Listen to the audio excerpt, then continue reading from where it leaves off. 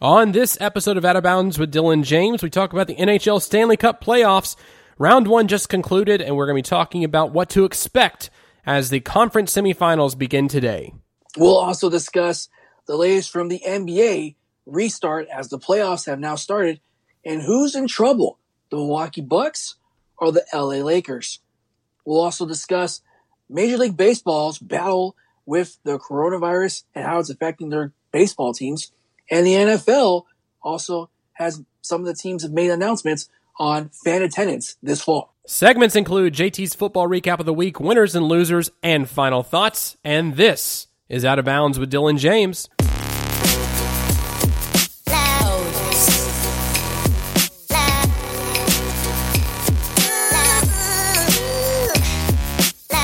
Hey everybody, how's it going? It's Dylan James. You're listening to Out of Bounds. I have JT Taylor. We are still social distancing here on the podcast. He is on the phone with me this afternoon. And we've got a lot to talk about today, about hockey, basketball. They're both in playoffs right now. We still got some baseball to talk about. NFL is heating up with training camp. And we've got a few other things to talk about as well. JT, how's it going, sir? I'm doing good, Dylan. And just for the record, I know we've been doing social distancing for a while, but it's not going to end anytime soon. So I hope you've gotten used to it by now. Yeah, I mean, I've gotten used to it. I know I have. I don't know if you have, but I have. I mean, over the phone is fine. I'd rather be sitting across the table from you like we usually do, but it's the world we live in right now. Oh, no, I understand. And I've been used to it, obviously, being back at work, because that's what I have to do at work, do at home. My roommates, keep everybody safe, because that's, the most important thing, do everything. Wash your hands and stay safe, everybody. That's what we got to do. Yep, take those precautions, wash your hands, wear your mask, when you're in a crowded room and things like that. Just do the things you need to do so we can get past this and watch sports live in an arena or in a stadium like we're used to. Well, Dylan, there are some sports that will, depending on where you live, of course, because they're not doing that in New York, for example, but some places will allow some fans, usually about 20% most of the time. And here at Disney, the movie theaters just opened up, the AMC, stuff like that, with capacity. So that'll be pretty interesting as well. But slowly but surely, school's open too. College football, hopefully will start up the next month or so. So we'll see, Dylan. We'll see how it goes. But if anything, I'm happy sports is back. We got hockey, NBA. Next month's going to be the U.S. Open for golf. And then you got the Kentucky Derby. The Indy 500, I think, is coming up this month. So, yeah, we got a lot going on, Dylan. A lot coming up in the next month for sure. A lot coming up for NFL. Sure. Yes, NFL too. Training camp's been going on. It's been kicking off. I've been watching a little bit of the Titans training camp. We'll get more into that later on in the show. But yeah, NFL is coming back full swing. They're ready to play. I know there's been some news about, like you said, attendance and capacity for stadiums, and some stadiums not allowing fans at all. And we'll get into that momentarily. So stay tuned, because we will definitely be talking more about that later in the show. Now let's get into NHL, because the Stanley Cup playoffs are in full swing, and the first round has concluded. So we're going to talk about some of the matchups we saw in round 1 and what that means for round 2 going into play for these teams, the final 8 teams in the Stanley Cup playoffs. So let's first get into the Western Conference, and one of the games that people were looking at thinking, the team involved in this game could be a black horse was the Chicago Blackhawks and the Vegas Golden Knights, and the black horse being the Blackhawks. And it turned out not to be the case, because Vegas decided to rip them a new one, essentially. Corey Crawford was playing pretty well for the Chicago Blackhawks. We were talking about the youth and the experience combination there for Chicago. That was going to be a deadly force, but going into the series, people thought Chicago had a shot, but Vegas just turned it on when they needed to. They've been humming since the beginning, and they just have contributions up and down that lineup. Yes, Dylan, Robin Lehner played really well for the Vegas Golden Knights in the series, and I knew for Chicago it was all going to come down to Corey Crawford, and he kept them alive for one game. Jonathan Toews, Patrick Kane, tried to keep things going for the Blackhawks, but Vegas was just a better team in this series, Dylan. very fast, very quick, especially that third line with Alex Tuch, Nick Roy, and Nick Cousins dominated the Blackhawks in this series. And Vegas, hey, well played. They did really well, and they're on to the next round. But hey, Chicago, Dylan, hey, they can't go home with their heads down. They should hold their heads up high because no one expected them to be in the playoffs. They had a great one. They beat the Oilers. No one expected that. And hey, they can build on towards next year. Yeah, definitely can. I think they showed some good things in this playoff series. They showed some good things in the playoffs in general. But yeah, again, at the very end of the day, the Vegas Golden Knights, they are my favorite to at least get to the Stanley Cup Finals this year. And, Vegas showed they proved that they're contenders. They proved they should be there, and they proved that they can go on to win the Stanley Cup this year if they continue on this trajectory. Now let's move on to another series, another Central Division foe of the Nashville Predators, the Colorado Avalanche. They have been just absolutely dominant in this playoff so far, and they went up against the Arizona Coyotes, coming in from a series with the Nashville Predators where Darcy Kemper played lights out on the Nashville Predators, but came into this series, and it was a bit of a different story. Colorado just kept peppering them with shots. McKinnon, Kadri, Rantanen, they were all shining for the Avalanche in this series.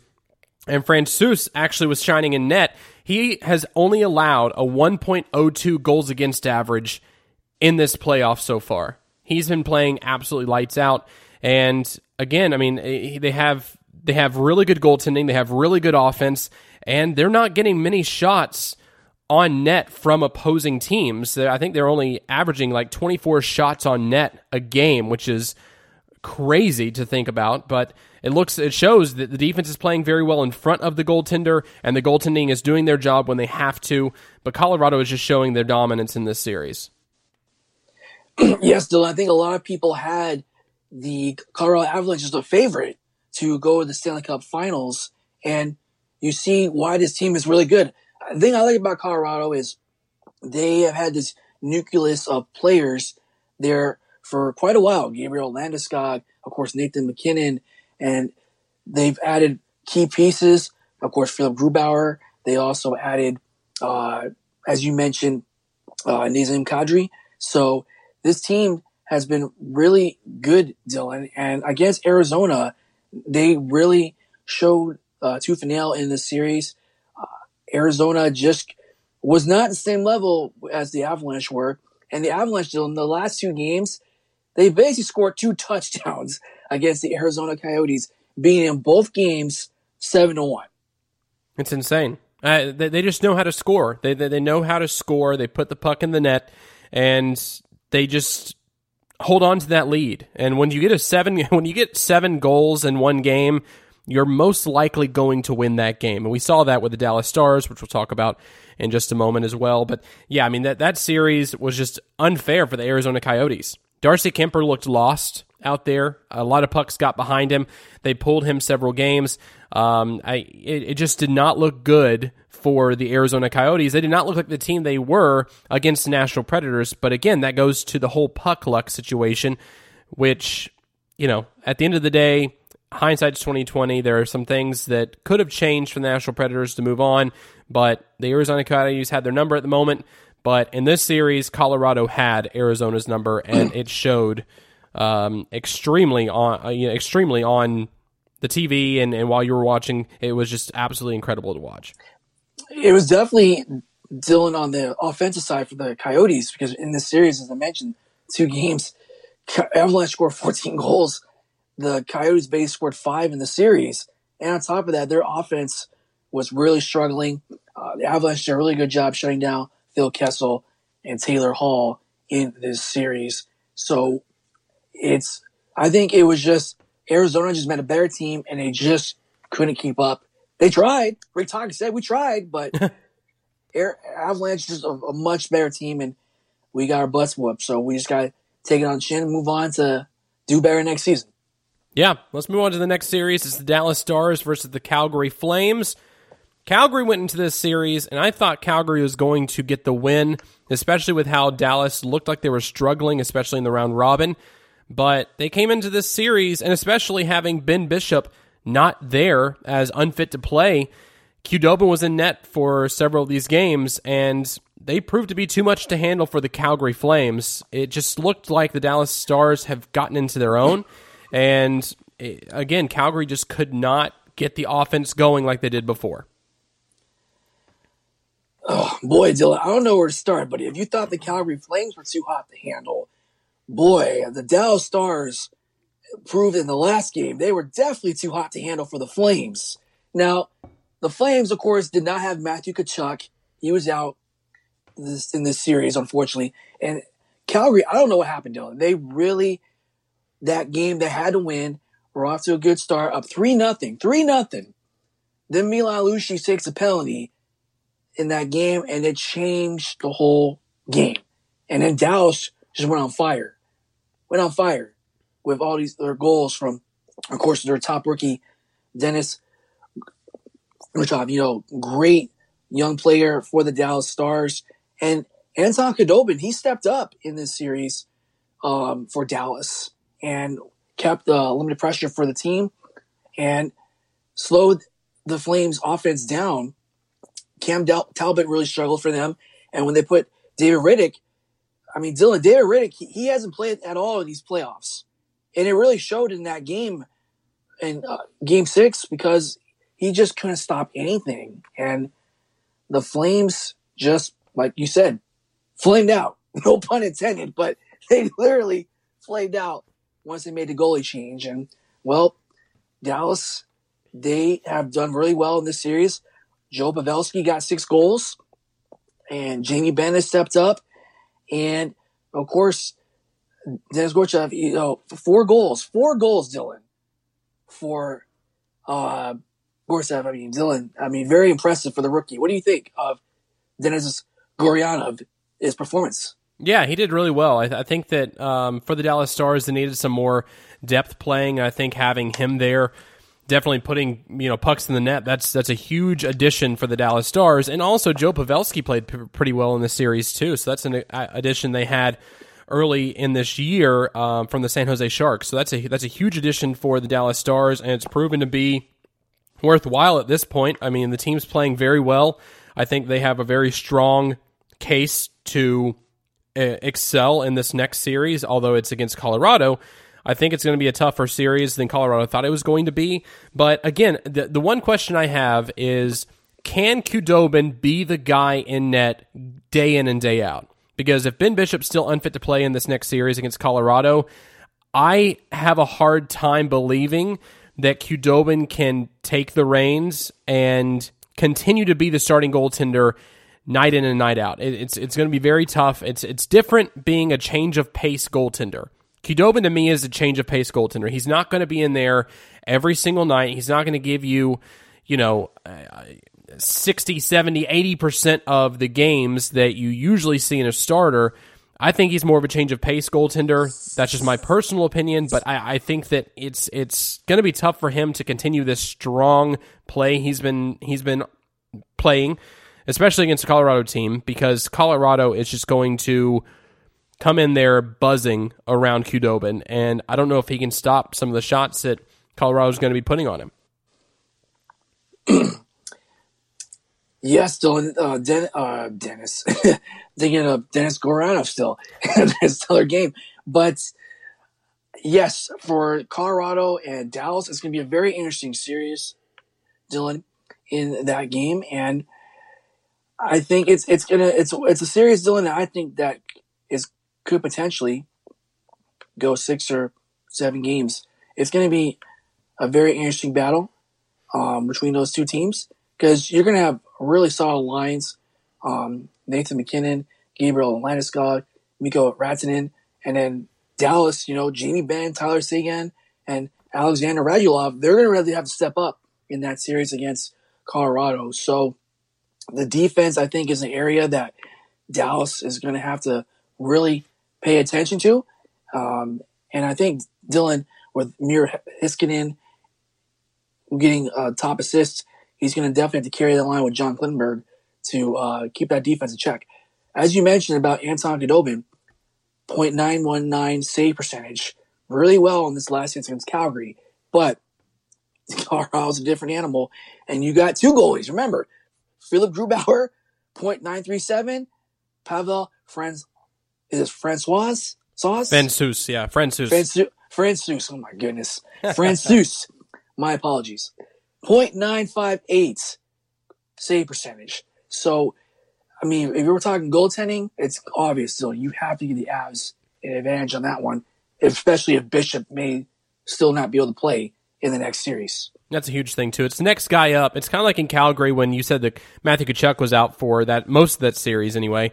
Matthew Tkachuk, I mean, he is a piece that it's very hard to play without him, especially in Calgary, because he's such a driver of the offense that it's just tough to not have him on the ice. But at the same time, you have to have that next man up mentality to where the next guy that steps in needs to play like he's never played before, especially in the playoffs. If you want to win, you have to get in there and play like you're an NHL veteran in a playoff game that you've been in before to get to that next step. And Calgary just wasn't able to do that. I think if Matthew Tkachuk were still in the game in that series, I think it would have been different. I think the Calgary Flames would have still been able to overcome the obstacle of the Dallas Stars. But at the end of the day, next man up mentality, you have to have that in the playoffs.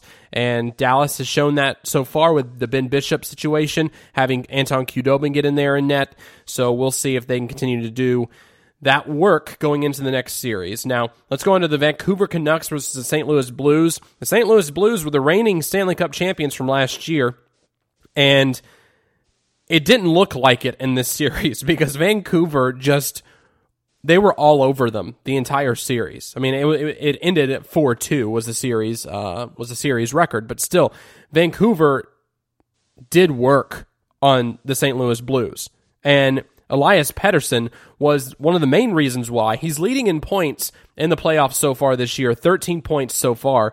He's just playing like a playoff vet. And if you have a young player like that with so much confidence playing at that level, and especially with the nucleus around him, I think that it's going to be very, very hard for the next series against Vegas. That's probably going to be one of the best series of round 2, will be Vegas versus Vancouver. That's going to be the series I'm looking at the most because those teams get it going at it. I truly see that being a 7-game series. Yes, Dylan. Vancouver, I've been very impressed, as you mentioned, with Elias Pettersson. And, of course, don't forget, Jay Beagle stepped up for them, and Quinn Hughes for the Vancouver Canucks. True. I think for St. Louis, their downfall in this series really came down to goaltending, Dylan. They had started Jordan Binnington in the first couple of games, but he really struggled. They were down 2-0. St. Louis came back, tied the series. And one thing I noticed, Dylan, and I know we'll talk about the other series in a minute, but teams that, when the pause happened and they came back to the restart, they really have struggled. St. Louis was one of those teams. My Washington Capitals, who we'll talk about in a minute, was also one of those teams. And, of course, the Boston Bruins.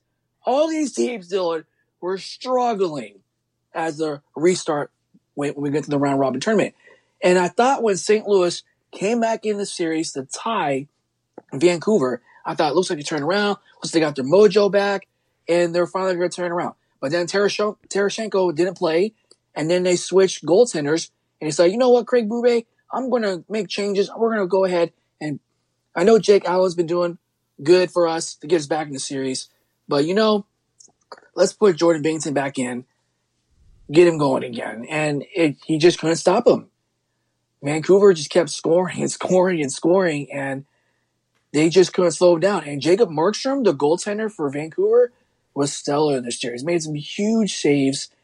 And I don't think that a lot of people thought Vancouver was going to be a team that's going to excel this quickly. I think people thought this was a project.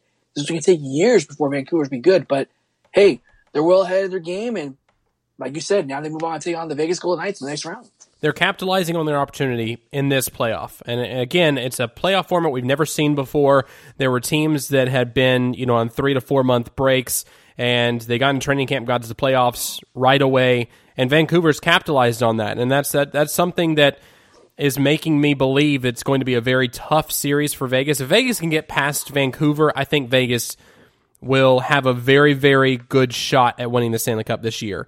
But Vancouver, man, they're looking really, really good. Like you said, they have several pieces there: Quinn Hughes, Elias Pettersson, big players there. But on the flip side, for St. Louis, the loss of Tarasenko was absolutely huge. And like you said, Binnington not playing the way he's meant to play, not playing his Vezina type, play he should be playing, especially winning the Stanley Cup last year and being so good in the playoffs last year.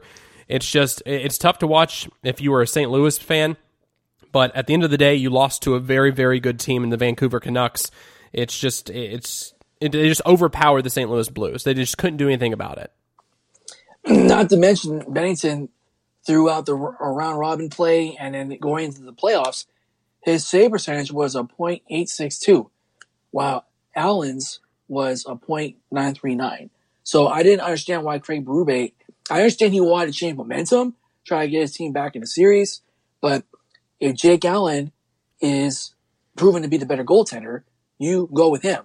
Just like who I talked about in a minute about my Capitals, Ilya Samsonov, well, for the most part, had outplayed Holtby during the regular season. Holtby was kind of up and down with some injuries, but because he got injured before the restart, we had to go with Holtby. So, it's kind of interesting down how these coaches, like you said, do the downtime and getting back in play, how they had to play a game of chess with their goalies because they haven't played in months and your team's struggling. You got to switch. Try to get a spark. That's like what Calgary did with Dallas. Didn't work out for them. St. Louis tried to do the same thing. It didn't work out for them. Yeah, and that's why it's so hard to switch out goaltenders in the playoffs, because if you lose any sort of momentum, or if you switch one particular piece, it could be the end of your series, just right there. Or it could be your saving grace, and you move on to win the Stanley Cup. So it's a catch-22. It's one of those things you need to change something up, but what piece do you change up? And good coaches out there know what pieces to change. And like you said, Berube I don't think he made the right decision either. But at the end of the day, he made his decision. He has to live with it. And the St. Louis Blues have more time to, get some tee times before next season starts, I guess. I don't know. So let's move on to the next conference. In the Eastern Conference, we'll start off with the Boston Bruins, actually, versus the Carolina Hurricanes. Boston decided to finally wake up from their round-robin play. After the round-robin series, though, they did come out and say, there were a few players saying, we looked at these games as if they were exhibition games, as if they were preseason games. We weren't really playing to our full potential. And going into round one, I had the mentality of the Boston Bruins are a very slow team to begin with. They start off slow, and then they get hot later on in the series. And this was the series they decided to wake up. They beat the Carolina Hurricanes 4-1 in the series, and Tuukka Rask wasn't there. That's one thing that a lot of people don't realize. Tuukka Rask was not in net, and they had to rely on Halak as the goaltender, and he proved to be a very good goaltender for the Boston Bruins. Yes, Tuukka Rask had left the team due to a family matter, so that's why he had to leave. But Yaroslav Halak, Dylan, this guy's been in the league for I don't know how many years, but I remember when he swept my Capitals, unfortunately, when he was with the Canadiens like a decade ago, and he's bounced around. He was with the Islanders, he was on our team for a while, and now he's with Boston Bruins. So he's had experience in these moments, Dylan. So when they called on him to step up, he stepped up and kept his team in it. Boston played very defensively in this game. Patrice Bergeron, Krejci getting some goals for the Bruins. And Carolina just really struggled offensively, Dylan. They just couldn't get anything going. The penalty kill, was really a struggle for them. And even when they had the man advantage, they only went 2 for 15, Dylan. Carolina really struggled in this series. I think another thing that made a difference was Andrei Shevchenko, excuse me. I'm thinking soccer. Andrei Sevnikov, there we go, was injured. He was injured, and I think that made a difference in this series for Carolina, Dylan, because he missed the last 2 games with a lower body injury, and he's been a really good player for Carolina this season. And it really put a lot of pressure on Sebastian Aho and Teuvo Teravainen to step up for Carolina. But all they had in the 6 games against Boston in the combined, Dylan, was 7 points. So they really couldn't keep up with Boston. So, yes, Dylan, Boston was slow, but they managed to wake up just in time, and now they're on to the next round. And also, like you said, too, Boston has a very good defense there as well. And they're a very physical, very hard-hitting team.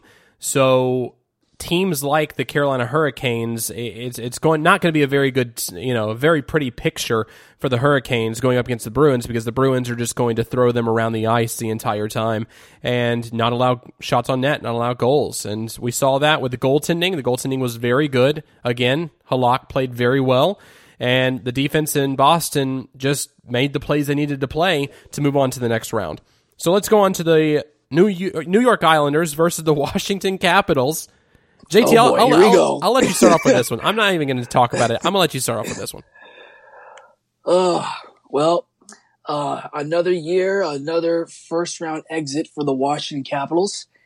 But to be honest, Dylan, I really didn't expect much from Washington this year. I was not expecting them to make a deep playoff run, just because, Dylan, the Caps had really struggled in these playoffs this year. I mean, you saw in the round robin, we were really struggling against Philadelphia, Tampa Bay.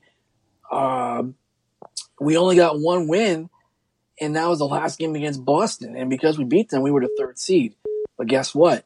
We got to play the New York Islanders. And I told you 2 weeks ago, Dylan, the New York Islanders were going to give us problems. And the Islanders, look, Barry Trotz was our former coach. He helped us win the Cup 2 years ago. And there was no doubt in my mind, Barry Trotz wanted to kind of get revenge over his old team. And the Islanders, Dylan, you got to give his team credit. They really played really well defensively, despite, Dylan, only struggling on the power play. I mean, that's the only thing the Capitals did good in the series was the penalty kill. New York Islanders only had 2 power play goals out of like 22 attempts. That's the only good thing Washington had. But all the other games, Dylan, the New York Islanders had outshot us 17-8 in the series, pretty much. The first 3 games, game 1, game 2, game 3, the Islanders outshot us. The only reason we outshot them in game 4, because the Capitals, you can see a desperate urgency. We got to win to stay alive. We're going to get swept. And then they win that game. And I literally said we won that game on Tuesday. I was like, all right, Ovechkin, all right, let's go. But we're basically going to live to die another day. That's what I said. And sure enough, on Thursday, we lost 4-0, and the Islanders put us out of our misery. So, it was a very frustrating series, Dylan. But I've said this Capitals team, Dylan, even though we kept the core of the team that won the Stanley Cup 2 years ago, it's not the same team, Dylan. It's like we regressed in a big way. And look, in this series, Dylan, our players didn't step up in this series. Yes, Ovechkin got a couple goals, Kuznetsov, TJ Oshie. But that's it, Dylan. That's the only people that basically scored in this series. Nobody else had scored. No Tom Wilson. No Tom Wilson. Backstrom, of course, he was out. So he didn't score. He only played the last game. And our line didn't step up as well. We also acquired Brendan Dillon from the San Jose Sharks. And he was kind of effective in this series, but again, not enough. And of course, we got to start with the big one, Braden Holtby. Braden Holtby, I mean, look, that man tried. He really did. But Braden Holtby, it just sucks. And this is the way he has to go out because I know he was banged up. He tried to get the series gone. As I mentioned earlier, Ilya Samsonov would, I believe, with Holtby struggling the round robin, Ilya Samsonov would have been our goalie if he was healthy to start in this series against the Islanders. And especially because he did really well. He had won 16 games, 6 losses in the regular season, and 2 overtime losses. But he was injured. He couldn't play. So that's why Holtby got to start in these playoffs. And remember, as I mentioned, Dylan, we only had 3 players score 8 goals. For the Islanders, Dylan, they had 17 goals from 10 different players. I mean, everybody knows you need a team to score goals if you want to win a series. And the Capitals, if you're only relying on Ovechkin, Kuznetsov, and Oshie get goals, that's not going to get it done. And on top of that, Dylan, we spent more time in the penalty box than on the ice. We got 41 penalty minutes. Yes, Tom Wilson had a factor, but no surprise. But, that's why the Caps, Dylan, just weren't in this game.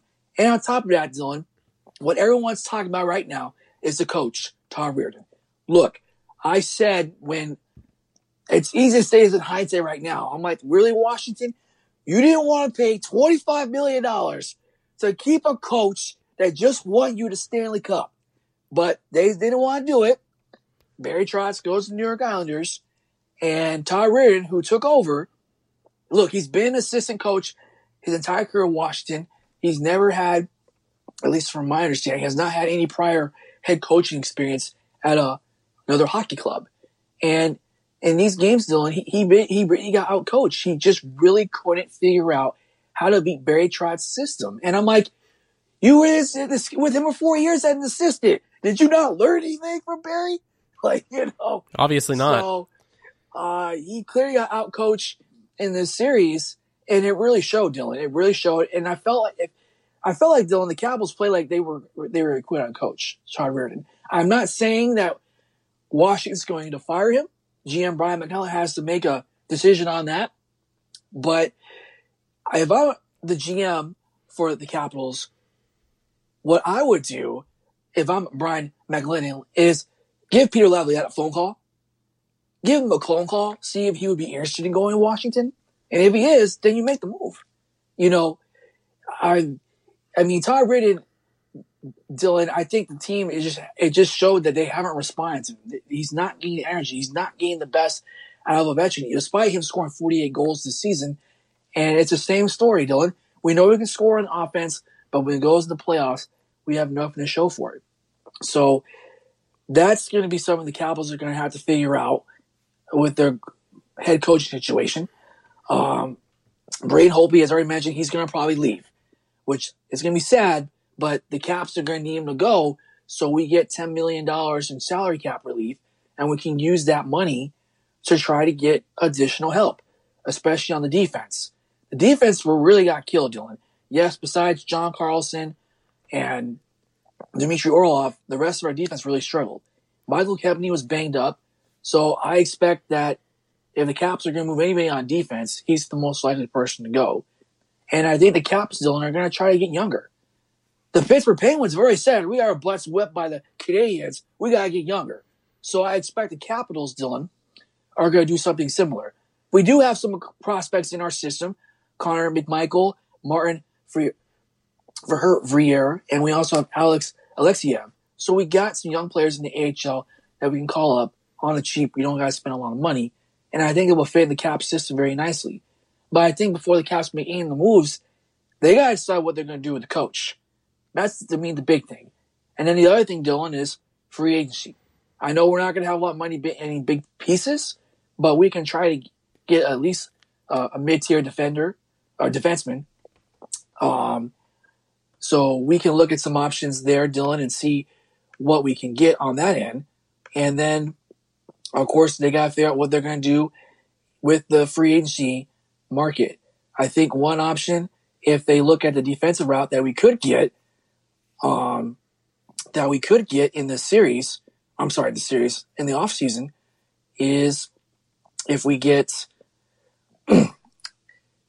some defensive help that we've looked at. So for free agency, as I mentioned, Braden Holtby is going to be gone. Ilya Kovalchuk is definitely going to be gone.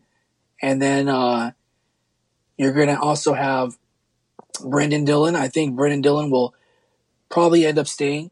And Radko Gudas, he's our other free agent on the list, and he will probably be let go. So the Caps are going to have, some difficult decisions to make, Dylan, because the clock is ticking on the Capitals. And as I mentioned, Alex Ovechkin has 1 year left in his contract. So if I'm the Capitals, I try to get him locked up. But if he's going to be 35, so you don't lock him up, he can walk for nothing. And then I know Alex Ovechkin has said he's open to going back home to Russia to finish his career, but we don't know. And if I'm the Capitals, I would try to I would try to get some younger players. I would try to trade some pieces like Michael Kempny, get him out, see if we can get somebody like Colton Parayko from St. Louis, or some other players like a Joel Edmondson we have some options we can look at to try to fill the hole in defense. And we know Ilya Samsonov is going to be the future for the Capitals going forward. So I think the Capitals, we're in a crossroads. That's where we're at right now. And after 2 years of being knocked down in the first round, you can't afford to have another season like this. You make the playoffs to get out in the third round with Todd Reardon as a coach. So you got to make a decision on that. If he does come back next season, Dylan, I tell you right now, we were free falling before the pause with the whole COVID-19 situation because we only won 4 out of the last 12 games. We were barely hanging on to the Metropolitan Division before we had the restart. So if Todd Reardon comes back and we're struggling, he's getting canned. And then they're going to bring someone else in. And that's the last thing you want. So that's what I'm saying. Before the Capitals make any moves, you got to make a decision on the coach. Hopefully, quickly. Yeah, no, I agree. What are your thoughts, Dylan? What are your thoughts on the outside? I agree. I think that finding a coach in the offseason is probably a better decision to make than to find one in the middle of a season. I saw with John Hines going to the Nashville Predators that it was a slow progression for the Predators getting that system put in place for them to be successful in the league. So I completely understand that you should be looking for a coach in the offseason. Peter Laviolette would be a good coach for probably 3 or 4 seasons. He's not going to be good after that. His system kind of gets stale after that point.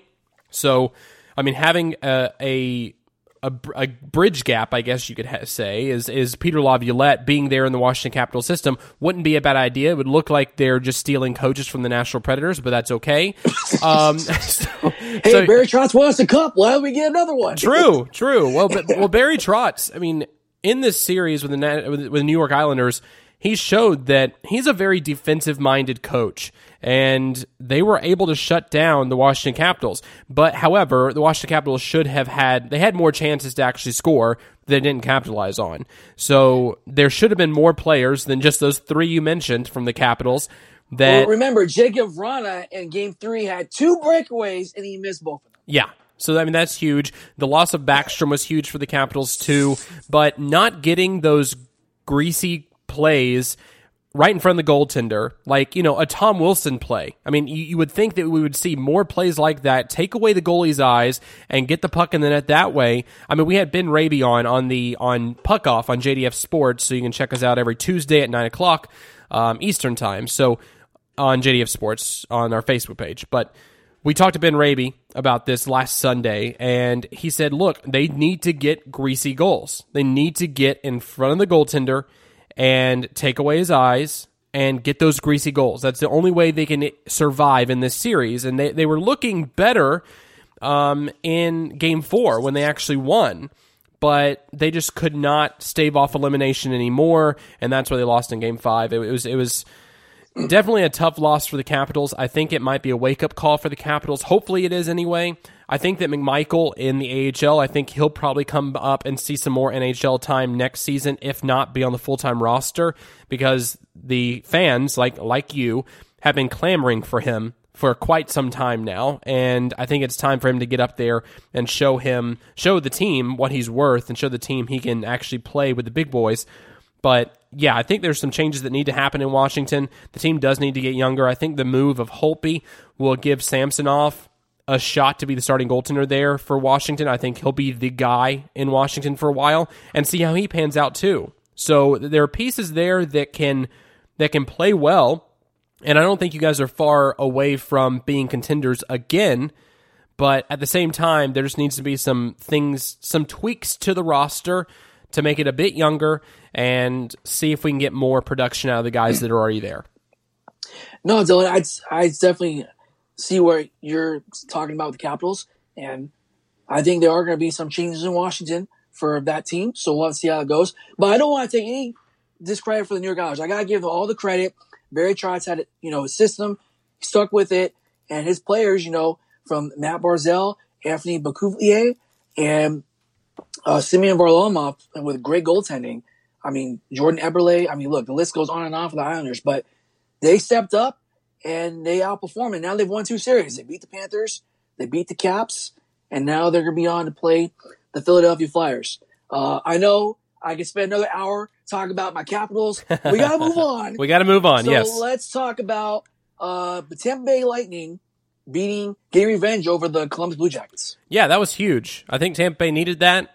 and it shows that they can actually get it done in the playoffs. I know that it was just one round. I know it was against the Blue Jackets, but the Blue Jackets last year were Tampa Bay's kryptonite. Tampa Bay could not get past the Columbus Blue Jackets last year, and it gave them a first-round exit. They did not want that to happen again this year, so that's why they turned it on, and hopefully they keep this momentum going because they'll definitely need it going into the series against Boston. But I think Tampa played a very, very strong series against the Blue Jackets. They showed that it was a fluke last year for the Blue Jackets, and I think they'll be a strong team going into the series for the Boston Bruins. What are your thoughts on that series, JT? Man, what a difference a year makes, Dylan. No Burakovsky, no Matthew Shane, and Columbus gets the 5. Look, I mean, Columbus was on a good run. As you know, I'm a big John Tortorella fan. I love seeing that guy yelling at everybody, at the reporters, and all this stuff. Especially when he walked out the last game, he's like, I don't got time for the mushy stuff. Y'all stay safe. Yeah, and he just left. Yep. I love it. But no, Tampa Bay, you gotta get credit. They learned their lesson after getting swept from the same team last year. And even though without Stamkos, they played very well. Andre Vasilevsky played very well goaltending for the Tampa Bay Lightning. And it seems like Dylan, the Lightning have now finally gotten their mojo back. And for Tampa Bay Lightning, they really are in a good mood to get this going because they got a tough team coming up with Boston in the next round. Yeah. Now let's go to the last series in the first round. It was the Philadelphia Flyers versus the Montreal Canadiens. Going into this, the Philadelphia was number 1 seed against the Montreal Canadiens, and Philadelphia showed their ways to beat the Flyers. They showed their weaknesses, especially Carter Hart in net. He showed several weaknesses in net, and it almost led to their demise. Montreal almost came back in that series, but then lost in Game 6, so it was a 4-2 series for Philadelphia. But interesting series there, because Montreal was not expected to play as well as they did. They did have Carey Price. Carey Price did play pretty well in this series, and he proves to be the guy in Montreal for now still. So I think it's interesting to see how Montreal played so well against Philadelphia, and I'm sure Philadelphia is going to have their hands full against the Islanders in the next round. Yeah, it's very true, Dylan. And the Montreal Canadiens, look, originally a 12 seed in the qualifying round, but hey, like Chicago, they went on a good run. They beat Pittsburgh, and they gave the Flyers literally everything they can handle. And they outshot them like 13-11 in the series. They've had players. I mean, Carter Hart was a really good player for the Flyers, keeping them in net, keeping them in the series. And I think the Canadiens made it closer than what people expected. But as you mentioned, Carey Price was the main man. He tried to keep it going. And I think for the Canadiens, Dylan, the Flyers similar to what we saw with Chicago or Colorado and Arizona. It's very similar. Philadelphia, getting my cities right today, was a better team that just kept going, with Giroux and that offense. And, look, the Canadiens, just didn't have the offense to keep up with the Flyers in this series. So, yeah, Philadelphia, they move on. They will take on the New York Islanders. And this will be a very interesting series. You got 2 different systems going out, but Philadelphia, New York, it should be an interesting series for sure. Yeah, so let's move on to those series, actually. Round 2 will start today, the conference semifinals, and the first game we'll be seeing is Colorado versus Dallas. So looking at these teams that are in round 2 so far, there's only 2 surprise teams, and they're actually in the same series. I would say the Philadelphia Flyers and the Islanders, going into the playoffs this year, we did not expect those 2 teams to play as well as they have, and I would say they're the surprise team. So one of those surprise teams will be moving on to the conference finals this year, which is absolutely crazy. But let's look at these real quick. Let's just do a quick pick 'em real quick with these 4 series. Let's start off with Vegas versus Vancouver. Who do you got? I got Vegas in 6. I think it's going to come down to goaltending. Of course, that's the question. Can Jacob Markstrom keep up with Armin Lehner and if Marc-Andre Fleury gets healthy in net, because Vegas has that, monster of a lineup. And, Vegas has a good record against the Canucks as well, 8-0-2. So I really do think Vegas will come out in 6 games. Yeah, I agree with you. I don't think it's going to be 6. I think it's going to be 7 for this series, though, because this series I think is going to go back and forth. I know the goaltending situation will be, I think it'll be better in Vegas than it will be in Vancouver. I think Vegas has a better goaltending duo, especially if Marc-Andre Fleury does get healthy and he's able to play a bit. But again, I think the Vegas will definitely win this series in 7. It's going to be a tough series for them. It's going to be a tough test, but I think if they are able to win this series, they will move on to the Stanley Cup Final. I don't think they're going to win, but I think they'll move on to the Stanley Cup Final. So let's go to the next series, Colorado versus Dallas. Oh, I got the Avalanche in 7. It's going to be a very challenging battle for this series. I mean, I think this could be the best series. I really do think whoever wins this series could win the Stanley Cup. I definitely think because you got Dallas with the little veterans, stingy defense, and then you're going up against a powerhouse Colorado team that scores a lot of goals. 2 interesting styles, but I do think that's going to come down to those 3rd, 4th lineups. I'm going to go with Colorado on that one to be the difference, and of course, Colorado wins in 7. I still don't have faith in Khudobin being the starting goaltender in Dallas, especially if Ben Bishop's not able to come back to play, if he's still designated unfit to play. So in this series, I think it's actually going to go in 6. I think Colorado's going to win this one, especially with the firepower they have on offense. McKinnon, we talked about them before, McKinnon and those guys up there. I think it's going to be a very, very tough battle for the Dallas Stars. Even though they'll give them a run for their money, I don't think it's going to be that big of a run going into Game 7. So I think it's going to be a 6-game series. Colorado will get the edge in that one. So let's go to the Eastern Conference. Philadelphia versus the New York Islanders. Oh, this one's going to be a toss-up for me. But you know what? As I just seen this team play, let's keep it going. I'm going to say the New York Islanders in 6, just because with the way this team is playing right now, 10 different players scoring 17 different goals and different styles. This is a team that's built to win, and I don't think a lot of people expected that. And you're getting stellar goaltending play from Varlamov, and of course Barry Trotz, seeing his system, how it works out. You're going to have a lot of players being physical, getting in your face, but also blocking shots, making it very offensively to struggle. And they suffocated my Capitals.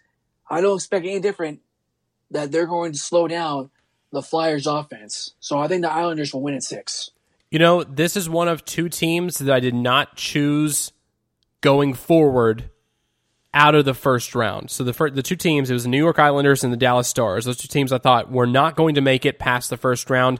I thought the Calgary Flames were going to make it and the Capitals. Unfortunately, that didn't come to pass. So I got 6 out of 8 at a first round. Hey, that's not too bad. But I will say, though, that the Islanders are playing very, very well. The Philadelphia Flyers, something's happening with Carter Hart. I think his confidence is almost shot, if not already shot, especially after this last series. So, in my opinion, it'd be a mistake for me to choose the Flyers in this point. So I'm going to have to go with the Islanders. I think the Islanders are going to show their strength in this series and prove to be too much for the Philadelphia Flyers. I say this game probably goes. You know what? I think this game will go to 7. I think this series will go to 7. It'll be a tough series for both teams, but I think this series will go to 7. So, okay, so you got 2 Game 7 so far. Yes, right. 2 games because we didn't see Game 7 in the first round, so we might as well see Game 7 in this round. Yeah, that was very surprising. No, it's Game 7, it's not 1. make up for the loss of Game 7. We got 5 overtimes in one game, but no Game Yes, 7. exactly. So let's move into the last series: Tampa Bay versus the Boston Bruins. This is a real toss-up on this one. I mean, both teams, Boston with a good special teams lineup, defense. Of course, I think with Tuukka Rask out, it's going to make maybe a slight difference. But Yaroslav Halak is an experienced goalie, so I think he'll keep Boston in it. But You know what, Dylan? I really think Tampa Bay Lightning learned their lesson last year. Getting embarrassed, hearing all last year, you got swept, you won the President's Cup, you were supposed to win the cup, blah, blah, blah. Didn't happen. But I think the Lightning have learned a lesson. I think they're going to win this in 7. But it's going to be tough with Stamkos still out. So, again, it's the toss-up, Dylan. But I'm going to lean towards Tampa Bay in this series. You know what? I'm leaning towards Tampa Bay as well. I think that getting the monkey off your back, in this instance, the Blue Jackets, I think that that's a huge deal for the Tampa Bay Lightning. I think that if you look back at 2017 when the Nashville Predators went to the playoffs, we were the wild card team, and we came in against all odds. We went into the first round, played up against the Chicago Blackhawks, and beat them, and we went to the Stanley Cup Final that year because of us eliminating the Kryptonite. I think that was a huge move for the Nashville Predators. So eliminating the Kryptonite can be a huge motivating boost, I guess you could say, for the Tampa Bay Lightning, especially taking out the Blue Jackets in the first round. So it's going to be very hard to stop them, and especially with Halak in net, it's not the same as having Tuukka Rask in there. I definitely think Tampa Bay is going to win. I think this will probably go to Game 6. So 6 games, Tampa Bay, I think they'll advance to the conference finals. So let's move on to NBA news. Talk about the NBA playoffs happening at Disney World at the ESPN Wide World of Sports complex there. So let's start off with the Eastern Conference. Orlando versus the Bucks. Orlando came out in this series, actually, winning the first game. The series is tied now. But did you think that was going to happen? Because I didn't think that was going to happen. I did not, Dylan. I mean, I honestly missed the game. But my roommate was telling me about it. He was like, hey, the Magic beat the Bucks. And I'm like, what, are you joking? And I had to look it up. And I was like, oh, they beat the Milwaukee Bucks 122 to 110. Wow. But Giannis really had a bad game in that game. Vucevic went off 35 points. I mean, we were off to a good start. But then they lose game 2. And I kind of said the same thing. I'm like, it's like last year. The Magic beat the Raptors in game 1. And they lost all the other games. So I wouldn't be surprised if it happened again. They win game 1, okay? But then they lose the rest of the games. And Dylan, it's going to be much harder this time because Aaron Gordon's going to be out. And Michael Carter-Williams is also going to be out for the Magic. He will not play today as the Magic are about to tip off in 10 minutes. So I don't know, Dylan. I think it's all she wrote from the Magic. But hey, at least we made the playoffs, right? So yep, second year in a row too. Second year in a row, which is great for the Orlando Magic. And I mean, they do have somewhat of home court advantage playing in Orlando. Not really, but kind of. So that's pretty cool for them. But yeah, I don't think the Magic are going to make it past the Bucks. That's going to be very tough. And let's actually get to this question too, because it's kind of referring to this series and the Lakers versus Portland Trailblazers. Dustin Geisler on Facebook submitted a question to us. Who's more in trouble of not reaching the next round, the Bucks or the Lakers? I think I know the answer to this question, but I'm going to toss it to you first. Oh, well, Dylan, it's kind of obvious now, but it's kind of interesting you mentioned this because we talked about this in my advanced interviewing class the other day after the results in game 1. And I said at the time, I felt the Lakers were more in trouble because Damian Lillard in a stellar play in game 1 and CJ McCollum stepping up big for the Blazers. And the Lakers just looked slow. They really couldn't get anything going. And other than LeBron James and Anthony Davis, the rest of their bench didn't show up. They really struggled. And the Lakers bounced back, of course, in game 2. But now Damian Lillard is hurt. Just like Luka Doncic got hurt for the Mavs. And we'll talk about that in a minute. But with Damian Lillard out, Carmelo is basically has to carry the team with CJ McCollum and these other guys. And if like I said, this was as of yesterday, I would say the Lakers for sure. Lakers for sure in trouble. But now with these injuries with the Trailblazers and what's going on with the Bucks now with the Magic with their players being injured, it looks like those teams still are gonna bounce back and win their series respectively. But I still think if we're looking at conferences, the Lakers will still have an adjustment to deal with because, they could play the right now the Jazz are up on the Nuggets, but that's still a tough series. And you still could have another tough series between Houston and Oklahoma City. So the Lakers, Dylan, they got to get this was like game 1 loss, what to me is a wake up call for them. Set the alarm bells, get them going. I think they're going to get their game going. But down in as they advance further in the playoffs, it's going to be a tough road for them. It's not going to be easy peasy like everyone expected them to be when the NBA restart started. Yeah, I think it's going to be a tough road for both teams, especially in the East too, because you have the Miami Heat, they're leading right now, the Indiana Pacers 2-0. The Celtics are up on the 76ers 3-0 because 76ers are just a dumpster fire right now. And then the Clippers, and then the Raptors and the Nets, the Raptors are up on the Nets 3-0. So there's some really tough teams in the Eastern Conference that the Bucks will have to go up against if they advance past this series with the Magic, which I think they will. So to answer Dustin's question, I think it's going to be the Bucks who are going to have. The Lakers are going to have more trouble getting to the next round than the Bucks, but I think both teams will actually make it. Making it to the conference final, I think it's going to be tougher probably for the Lakers than it will be for the Bucks. But at the same time, I mean, there's just so much competition, so many good teams in both conferences right now that are playing. The Heat, Celtics, Raptors in the East, and then you got the Lakers, Rockets, Jazz, and Clippers look like they're the ones that are going to be advancing too. In the West, I mean, there's some really tough teams there. So it's going to be a tough test for both teams. I don't know which one will actually make it to the conference finals, but it's just going to be very, very tough, especially. It's like the NHL, too. I mean, NHL was the same thing. We went into the playoffs thinking that certain teams were going to be better than they were, and they come out flat or they come out not with their gas, the gas pedal down to the metal. Something's going on. And it's just, it's COVID times. That's what I'm blaming it on. It's COVID times. So I think that's going to be a very tough test. But let's move on to the Eastern Conference, the other series we got there. Like I said, the Miami Heat's leading the Pacers 2-0. Celtics are leading the 76ers 3-0. The Raptors are leading the Nets 3-0. Which one of those series surprises you the most, JT? If any. Well, I think... Well, I'm not too surprised, but I at least thought the series would be closer. Was probably the Celtics and Sixers.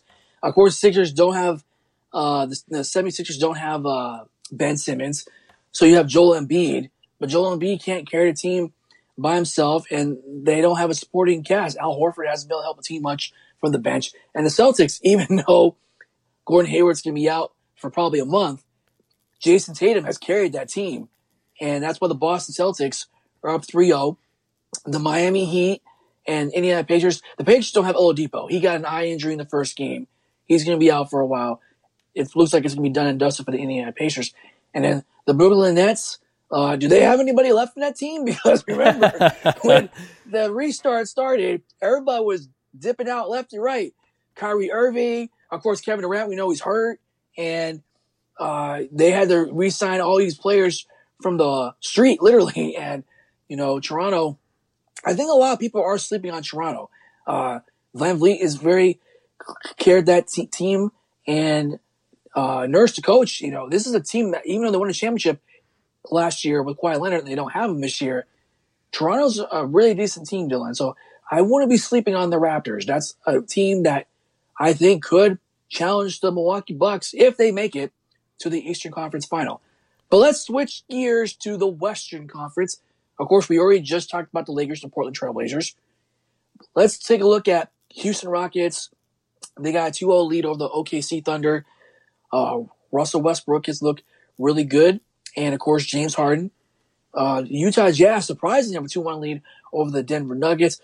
Donovan Mitchell, he's been tearing it up for the Utah Jazz. He scored, 57 points in Game 1? So, Donovan Mitchell's been doing really well in this series. And they have a surprise lead over the Nuggets. I still think that will probably go 7 games. And then the Clippers, I really thought the Mavericks deal were really going to give the Clippers all they can handle in the series. But as I mentioned, Luka Doncic, he scored 47 points in Game 1, losing effort. They bounced back in Game 2. But now Luka Doncic, Game 3, gets hurt with an ankle injury. And he's getting his MRI today. So if he misses the series, the Mavs are done.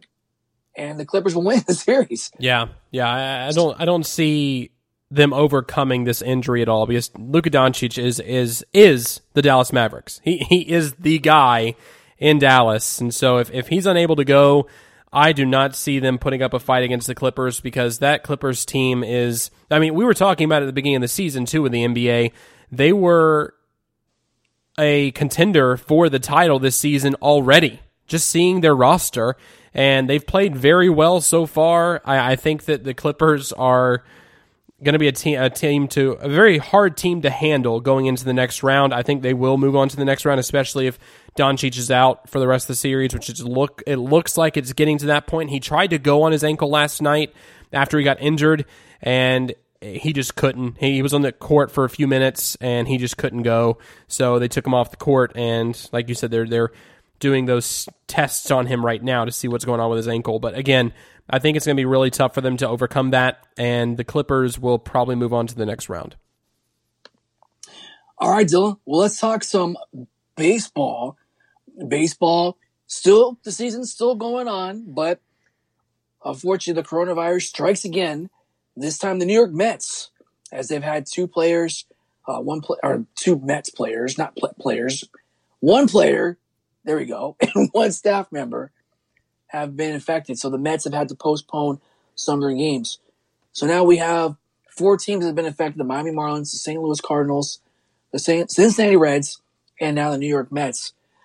Dylan, I think the issue with baseball, if this keeps dragging on like this, because remember, Dylan, Major League Baseball is trying to play 60 games, and you're on such a tight window, you can't just keep postponing games, pushing back to the season till Christmas? You can't do that. So they got to figure out something to get these teams to make up. And I know for the Cardinals, because they missed 3 weeks, they've had to play a lot of doubleheader games. And it looks like if the Mets have to sit out for a couple weeks, they're going to have to do the same thing, and same thing with the Cincinnati Reds. Yeah, it's tough. I mean, you look at the other major leagues they're playing right now, especially playing playoff games.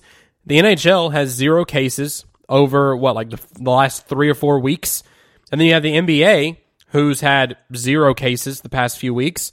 So it's really tough to see the MLB coming out like this. I mean, we go back to when they started the MLB season, should they have gone to a bubble situation? And I think you see this and say the answer is yes. I think they should have at the beginning. They haven't yet, and I don't think they will, but at the same time, I think they can continue the season this way, but some of the policies and procedures they have in place need to be vamped up. I think that there are certain things that, they need to be monitoring their players, making sure they're not going out different places, because that was the big problem for Miami and St. Louis. They were just going out partying. I think the Miami Marlins actually went partying. I think the St. Louis Cardinals went to a gentleman's club, I believe. It's just, just watch your players. Tell your players, listen, if you want to play, don't do these things. But if you don't want to play, keep doing them. I'll send the whole team home. At that point, your season's over with. If you have a certain number of players who are lackadaisical about this whole situation, about this whole COVID-19 situation that's affected, so many people in the country, killed almost 170,000 people, although it doesn't affect, players of that age and people of that age and that health and whatever. But still, you need to take it seriously, especially if you want to play baseball. I know it's tough. I know it's hard, with the whole rigors of the season and not having fans in the stands and having these restrictions and such, but it's a necessary evil at this point. If you want to play baseball, you have to buy into the policies that are in place. And if you don't buy into those policies, then sorry, you're not going to play baseball anymore this season.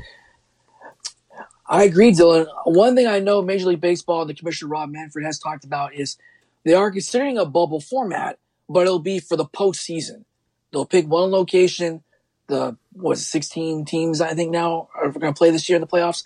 Will go to one location, and they'll play the games. So that's what they have talked about. But the biggest issue, I agree with you, Dylan, has been watching the players. All these coronavirus protocol players not staying home, they're just going out and about, and they're going to keep exposing themselves at risk.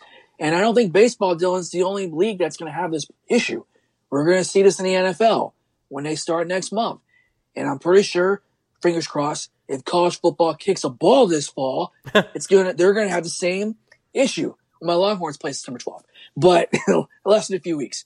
But I'm just saying, anybody that's not in a bubble, like WNBA, Major League Soccer, the NHL, and the NBA, it's going to be a struggle. And I just don't understand why the other leagues consider, they see it works. If it's working, why don't you do it? Yeah. That's what I say. I agree. If you see it's working, especially in the NHL and the NBA, it's been working so well for both leagues. So well. And their viewership numbers are through the roof, especially in NHL, because it's entertaining to watch. It's the only sports that are on TV. So people are going to tune in and watch live sports when they can. It gives them a piece of normalcy. And with that normalcy, I mean, you see it. The bubble cities are working. And if other leagues decide to do that, then it's probably the best way to go. If not, you have to have some very, very strict guidelines and strict policies in place for those players to not get infected and spread the infection throughout the entire team. So now let's move on to some NFL news. The Tennessee Titans will have no fans at Nissan Stadium, according to the mayor there in Nashville. That's a huge move. I know there have been several teams. I know the Baltimore Ravens have been talking about having fans there. I think they said about 20% of fans. There have been several teams in the league saying there'll be about 20% fans in the stands, mostly season ticket holders. But it's very tough to hear that the Tennessee Titans will not have fans in the stands this season. Well, as far as from what I read, Dylan, it's for sure the home opener and maybe a few games. They haven't announced if it's going to be the entire season. It's just as of right now, for now, they'll have no fans. But this is the dilemma, Dylan, that the NFL is going to have to deal with because Mike Zimmer, the head coach of the Minnesota Vikings, has said that he feels that for the NFL, he's not happy that they don't have like a uniform policy where there's not like a set attendance across the board, like 20%. Now, I think Mike Zimmer has to understand, well, one, the NFL is delegating to local officials in their markets to dictate whether they're going to have fans or not. So I think that's the first thing. But I can understand the confusion because, like in Minnesota, for example, their state restriction is prohibiting crowds larger than 250 people. So basically, when the Vikings play at US Bank Stadium, there will be no fans. And it's going to be an empty dome stadium. So literally, you're going to watch TV on Sunday, Dylan, a Vikings game, and you can literally hear what the players or coaches are saying because it's going to echo through the entire dome. Everyone's going to be hear what's going on. And I know it's some other markets where they may have some fans, like 20%. Fan support, especially in a sport like football, Dylan, it does make a difference on getting that home support for the team. So I can understand where Mike Zimmer is coming from. And for the Titans, it's going to definitely affect them being outdoors, but the Titans just got to keep focusing on their game and try to beat the Jaguars at home on September 20th and, try to get through the season and, see how it goes.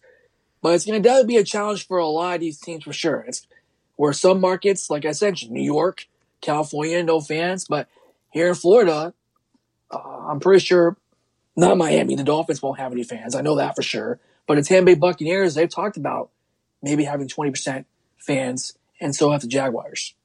Yeah, and I agree with the NFL not having a uniform policy simply because it's very tough to just say everybody, since 2 or 3 cities, let's just say 2 or 3 cities. I know there are more than that, but let's say 2 or 3 cities have an outbreak of coronavirus right now, so we're going to shut down the entire arena for every single team to where fans cannot attend the games. I understand that it should be a local issue. I think it should be a team issue. If there's a certain number of cases or a certain percentage of positivity rate in that city, I think that they can change the numbers that way. And having 20% of fans in the stands is not going to do much for the team. I mean, having them sit far enough back in the stands, it's not like that this airborne, most of them are sitting outside anyway, but coronavirus is spread in close contact. It's not spread across a football field, so it's going to be different. I think that the NFL is doing the right thing, especially saying we're not going to come out with a uniform policy, but at the same time, we do have policies in place to help curb the spread of coronavirus amongst the players and things like that. I'm sure there will be protocols in place too for if fans are able to come into the stands, that they can't do certain things or they have to sit a certain length apart or things like that.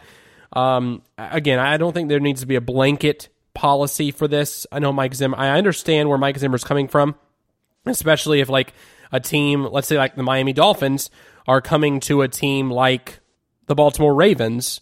You know, Miami has a bigger issue with the coronavirus right now compared to Baltimore. So will that bring the virus up there to Baltimore? Things like I completely understand. But at the same time, I think having some fans in the stands is okay. I'm not saying pack the stadium like Tennessee was talking about a few months ago. I'm just saying, Tennessee Volunteers, by the way. I'm just saying having some fans in the stands is not going to hurt much. I just think the only thing I find interesting about the story, Dylan, is the only team that I think does not have an issue with this is, of course, the Green Bay Packers, who happen to be the Vikings' home opener opponents on September 13th. So for the Packers fans, they don't have to hear the Skol chant in the building. So there you go.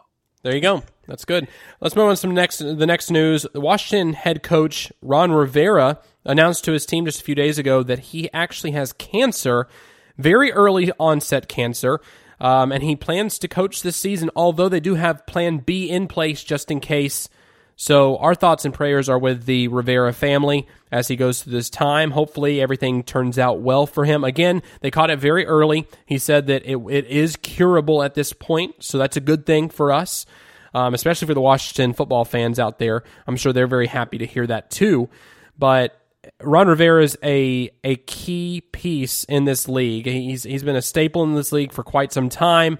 He's a great coach, a great guy, it seems like, too. And I'm definitely glad to hear that things look like they're going to turn out okay.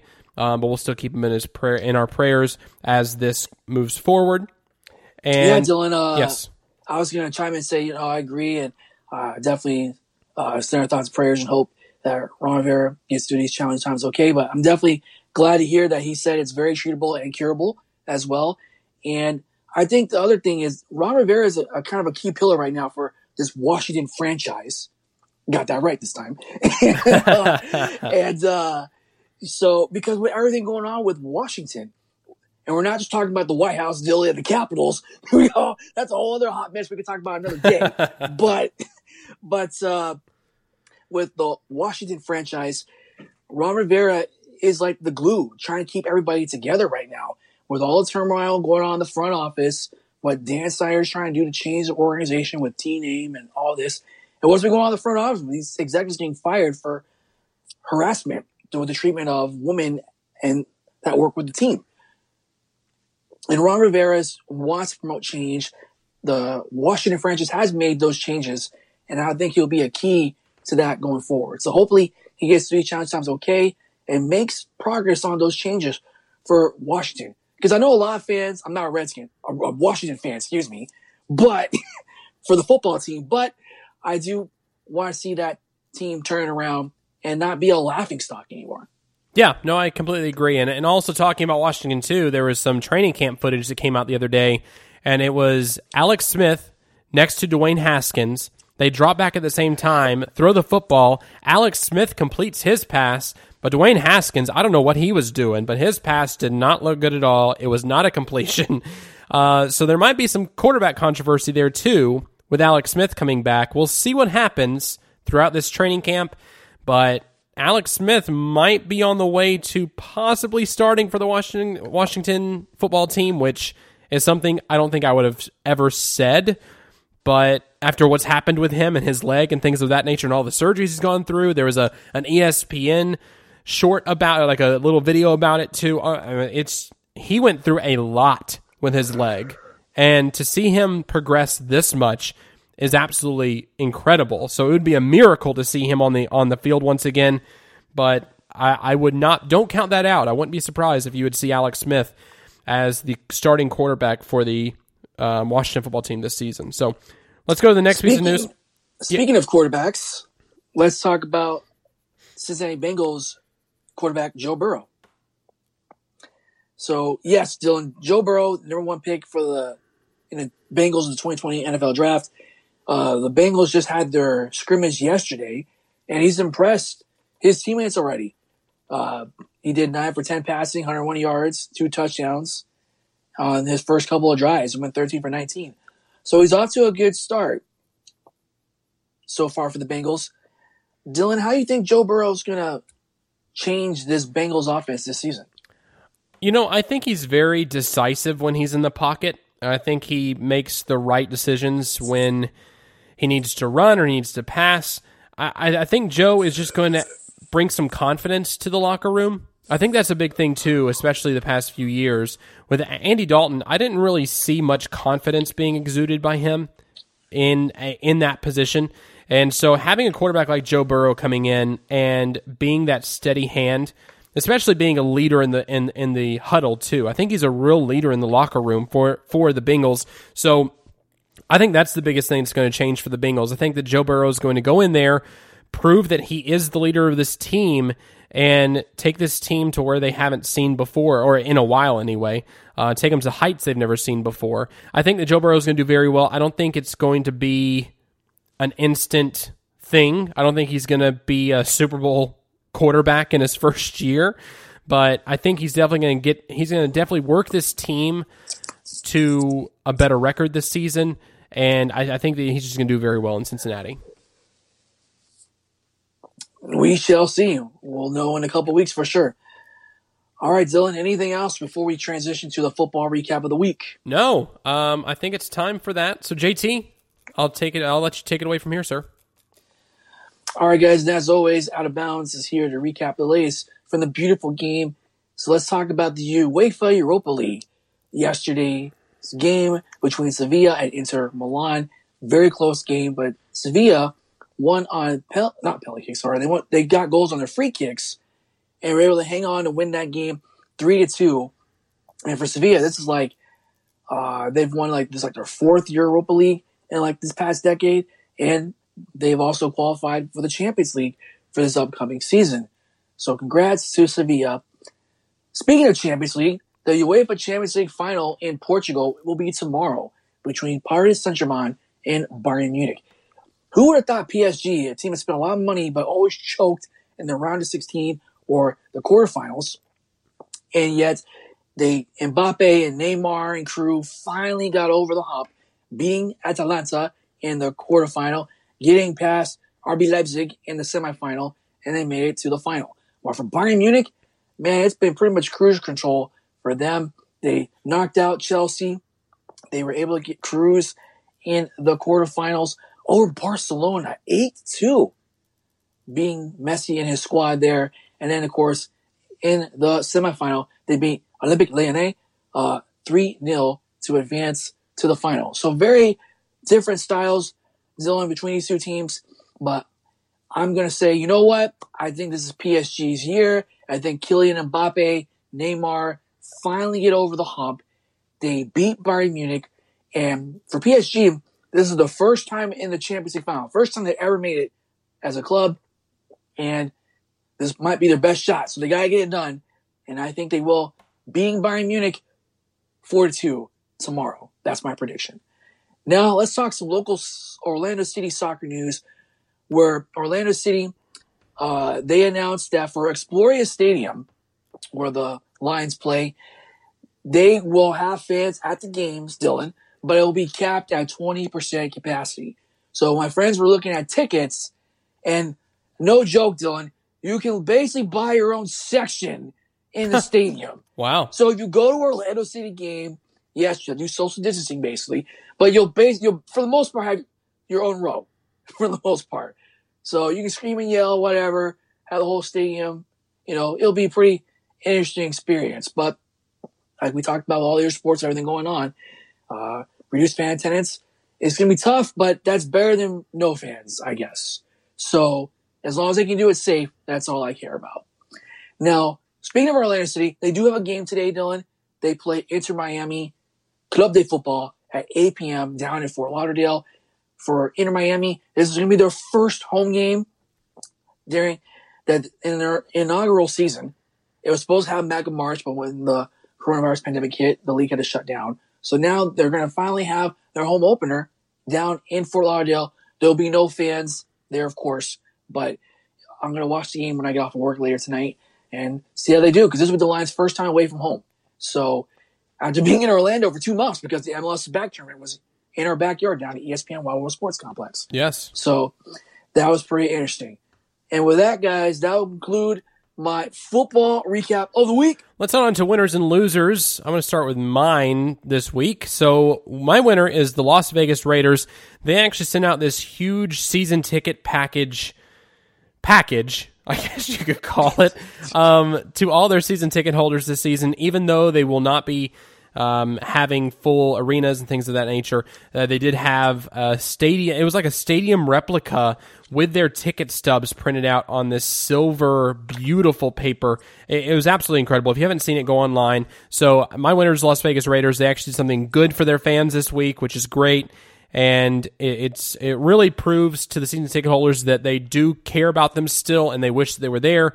However, with the circumstances that most of them will not be there, if not all of them will not be there. So it just depends on what happens throughout the season. And my loser this week is the teddy bear that absolutely got demolished by a home run the other night versus the Diamondbacks and the A's.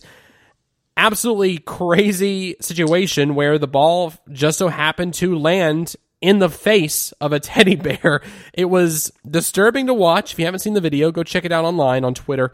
It was very interesting. I feel for that bear. He is definitely my loser this week, though, because of that hit. But a good catch by him. At least he bounced back, and he got to watch the rest of the game. So that's a good thing. So that's my winners and losers. JT, let's move on to yours. My winner this week is going to be Javier Chicharito Hernandez, because he actually gets a UEFA Europa League winner's medal, even though he didn't play in the game yesterday. Now, long story short, Chicharito did play for Sevilla this past fall. He played in the group stage for Sevilla before he moved on to come to MLS and play with the LA Galaxy this past January. So the UEFA rule says, hey, everybody that's played, no matter where they're at, they have to get a medal. So he gets a medal even though he didn't play. So good for him. But he needs to score goals for LA Galaxy. He needs to do that. He got goals for Sevilla, but not many since he came to the Galaxy. My loser this week is going to be the city of Marseille in France, because they literally put a ban, and I can understand because Marseille and PSG, they're rivals in Ligue 1 in the French league, but they put a ban saying no fans can wear PSG shirts, and then the police was like, we're not doing this. What are you, nuts? This is France. This is their team in our final. They're going to make history. We gotta support them, even though we're their rivals. But so they got rid of that ban and said, we're not doing that. We're going to let the fans go celebrate.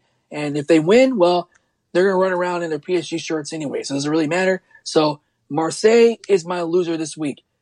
All right, Dylan, let's go to final thoughts. You want to go first? You want me to go first? I'll let you go first. All right. Well, I'm going to keep this soccer related, but I'm going to talk about Lionel Messi. Now, I mentioned earlier in the football recap of the week that unfortunately for Lionel Messi, his team got blown out 8-2 last Friday against Bayern Munich in the UEFA Champions League quarterfinals in Portugal. And Lionel Messi this whole week has said, I want out. I don't want to be in Barcelona anymore. Get me out of here. So people were like, is he serious? Like, it's some kind of joke? But no, Lionel Messi has gone on the board and has told them, after being in Barcelona for nearly 20 years, he wants out. So Lionel Messi is looking at options. Now, here's the situation. They fired their manager, Quique Setien, after that terrible performance. They got rid of him. They brought in Ronald Koeman, the former Dutch national team manager. And even though Koeman has said he wants Messi to stay, the board, who is making a decision, is thinking, you know what? Messi's been here for almost 20 years. Maybe it's time to move on. Maybe it's time.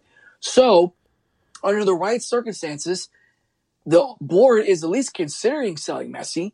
And they said that, hey, we're open to offers if it's money-wise, matches everything we need. And for Ronald Koeman, it's in a difficult situation because not only you may lose your best player, one of the best players in the world, Lionel Messi, but they also need to reduce their costs because Barcelona has a lot of money tied up in the contract situation, and they got to let the players go to make some more money to bring in the young players.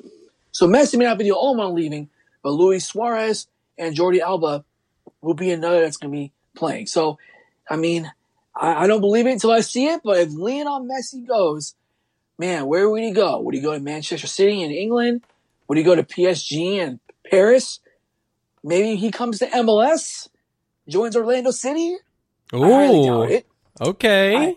I highly doubt it. But, yeah, I do too. But, I mean, Orlando City got money, but not that much to buy Messi, but hey, I mean, I never thought I would see him leave the Blaugrana and lead those colors, but it could happen.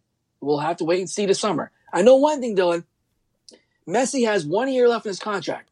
So like Alex Ovechkin, they got to figure out what they're going to do with him because if they don't give him an extension next year, like Ovechkin, he can walk for free. So they got to get that situation figured out for FC Barcelona. Dylan, what are your final thoughts? My final thought goes out to Trevor Lawrence. It's a shout out, actually. So with all of this talk about college football being canceled this year and some conferences wanting to cancel, others were not wanting to cancel, there was a huge cluster that happened last weekend, and the Big Ten had this emergency meeting talking about we need to cancel the season, and they were trying to talk to the other Power 5 conferences to get them to do the same. But Trevor Lawrence actually tweeted this out, and it's kind of long, but bear with me. So he said, people are at just as much, if not more risk if we don't play.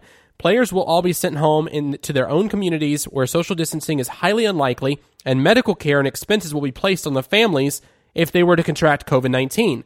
Not to mention the players coming from situations that are not good for them or their future and having to go back to that. Football is a safe haven for so many people. We are more likely to get the virus in everyday life than playing football, which is a huge message coming from a top ACC quarterback like Trevor Lawrence. So the SEC, ACC, and Big 12, as of right now, still have a plan in place to where they will be playing their season. They have not canceled their season. The other two Power 5 conferences, including the Big Ten, have canceled their seasons or postponed them so far. I know there was a big uproar with the Big Ten. There were some parents that got together, I believe it was yesterday or 2 days ago, that had a rally talking about this whole situation. And that was Nebraska, right? Yeah, I believe so. They were wanting to get back the season, but the commissioner came out and said, we are not changing our minds. This rally doesn't do anything to us. We are going to continue to keep our season canceled / postponed, which is awful for players. But Trevor Lawrence made some really, really good points in his tweet that he had, talking about how, you know, it's worse for these players to go back home into their regular everyday lives, and there's more of a chance of them contracting this disease than if they're actually on campus with the football team, with the medical professionals they have there on campus. It's a great point by him. It is a very, very strong statement from Trevor Lawrence, and there's been a hashtag we want to play, and hopefully these players will be able to do so. Hopefully these three conferences will actually play, and they have the highest ratings they've ever seen in college football history because they deserve it. They've done very well so far. They have already put together schedules and such. I know there are some protocols they're still trying to work out, but I think everything is going to turn out fine. Hopefully everything turns out well for these players, and they'd be able to showcase their skills as they get ready for the NFL season next season. So it's definitely great news from SEC, ACC, and the Big 12. Hopefully everything turns out well. Yeah, Dylan, just wanted to add on that. We kind of alluded to this when we had our show 2 weeks ago, and I talked about where's the NCAA in this? Why are they not taking a lead, turning a direction, instead of making these conferences make all the decisions? Especially in a situation of a global pandemic. And I mentioned the biggest loser in this, Dylan, is obviously the players. Because especially if they're seniors like Trevor Lawrence or Ohio State Justin Fields, they want to play. And we know the coaches want to play. But the leaders involved, the presidents of these schools, are making these decisions, Dylan, I think based on, of course, I think the medical data, obviously. But then you're looking at the lawyers telling them, don't play. If someone gets killed or whatever, you're going to get a lawsuit, all this stuff. And they've had to back out. That's why I think why the Big Ten, the Pac-12 have. the SEC, the Big 12, and the ACC are planning to play for now.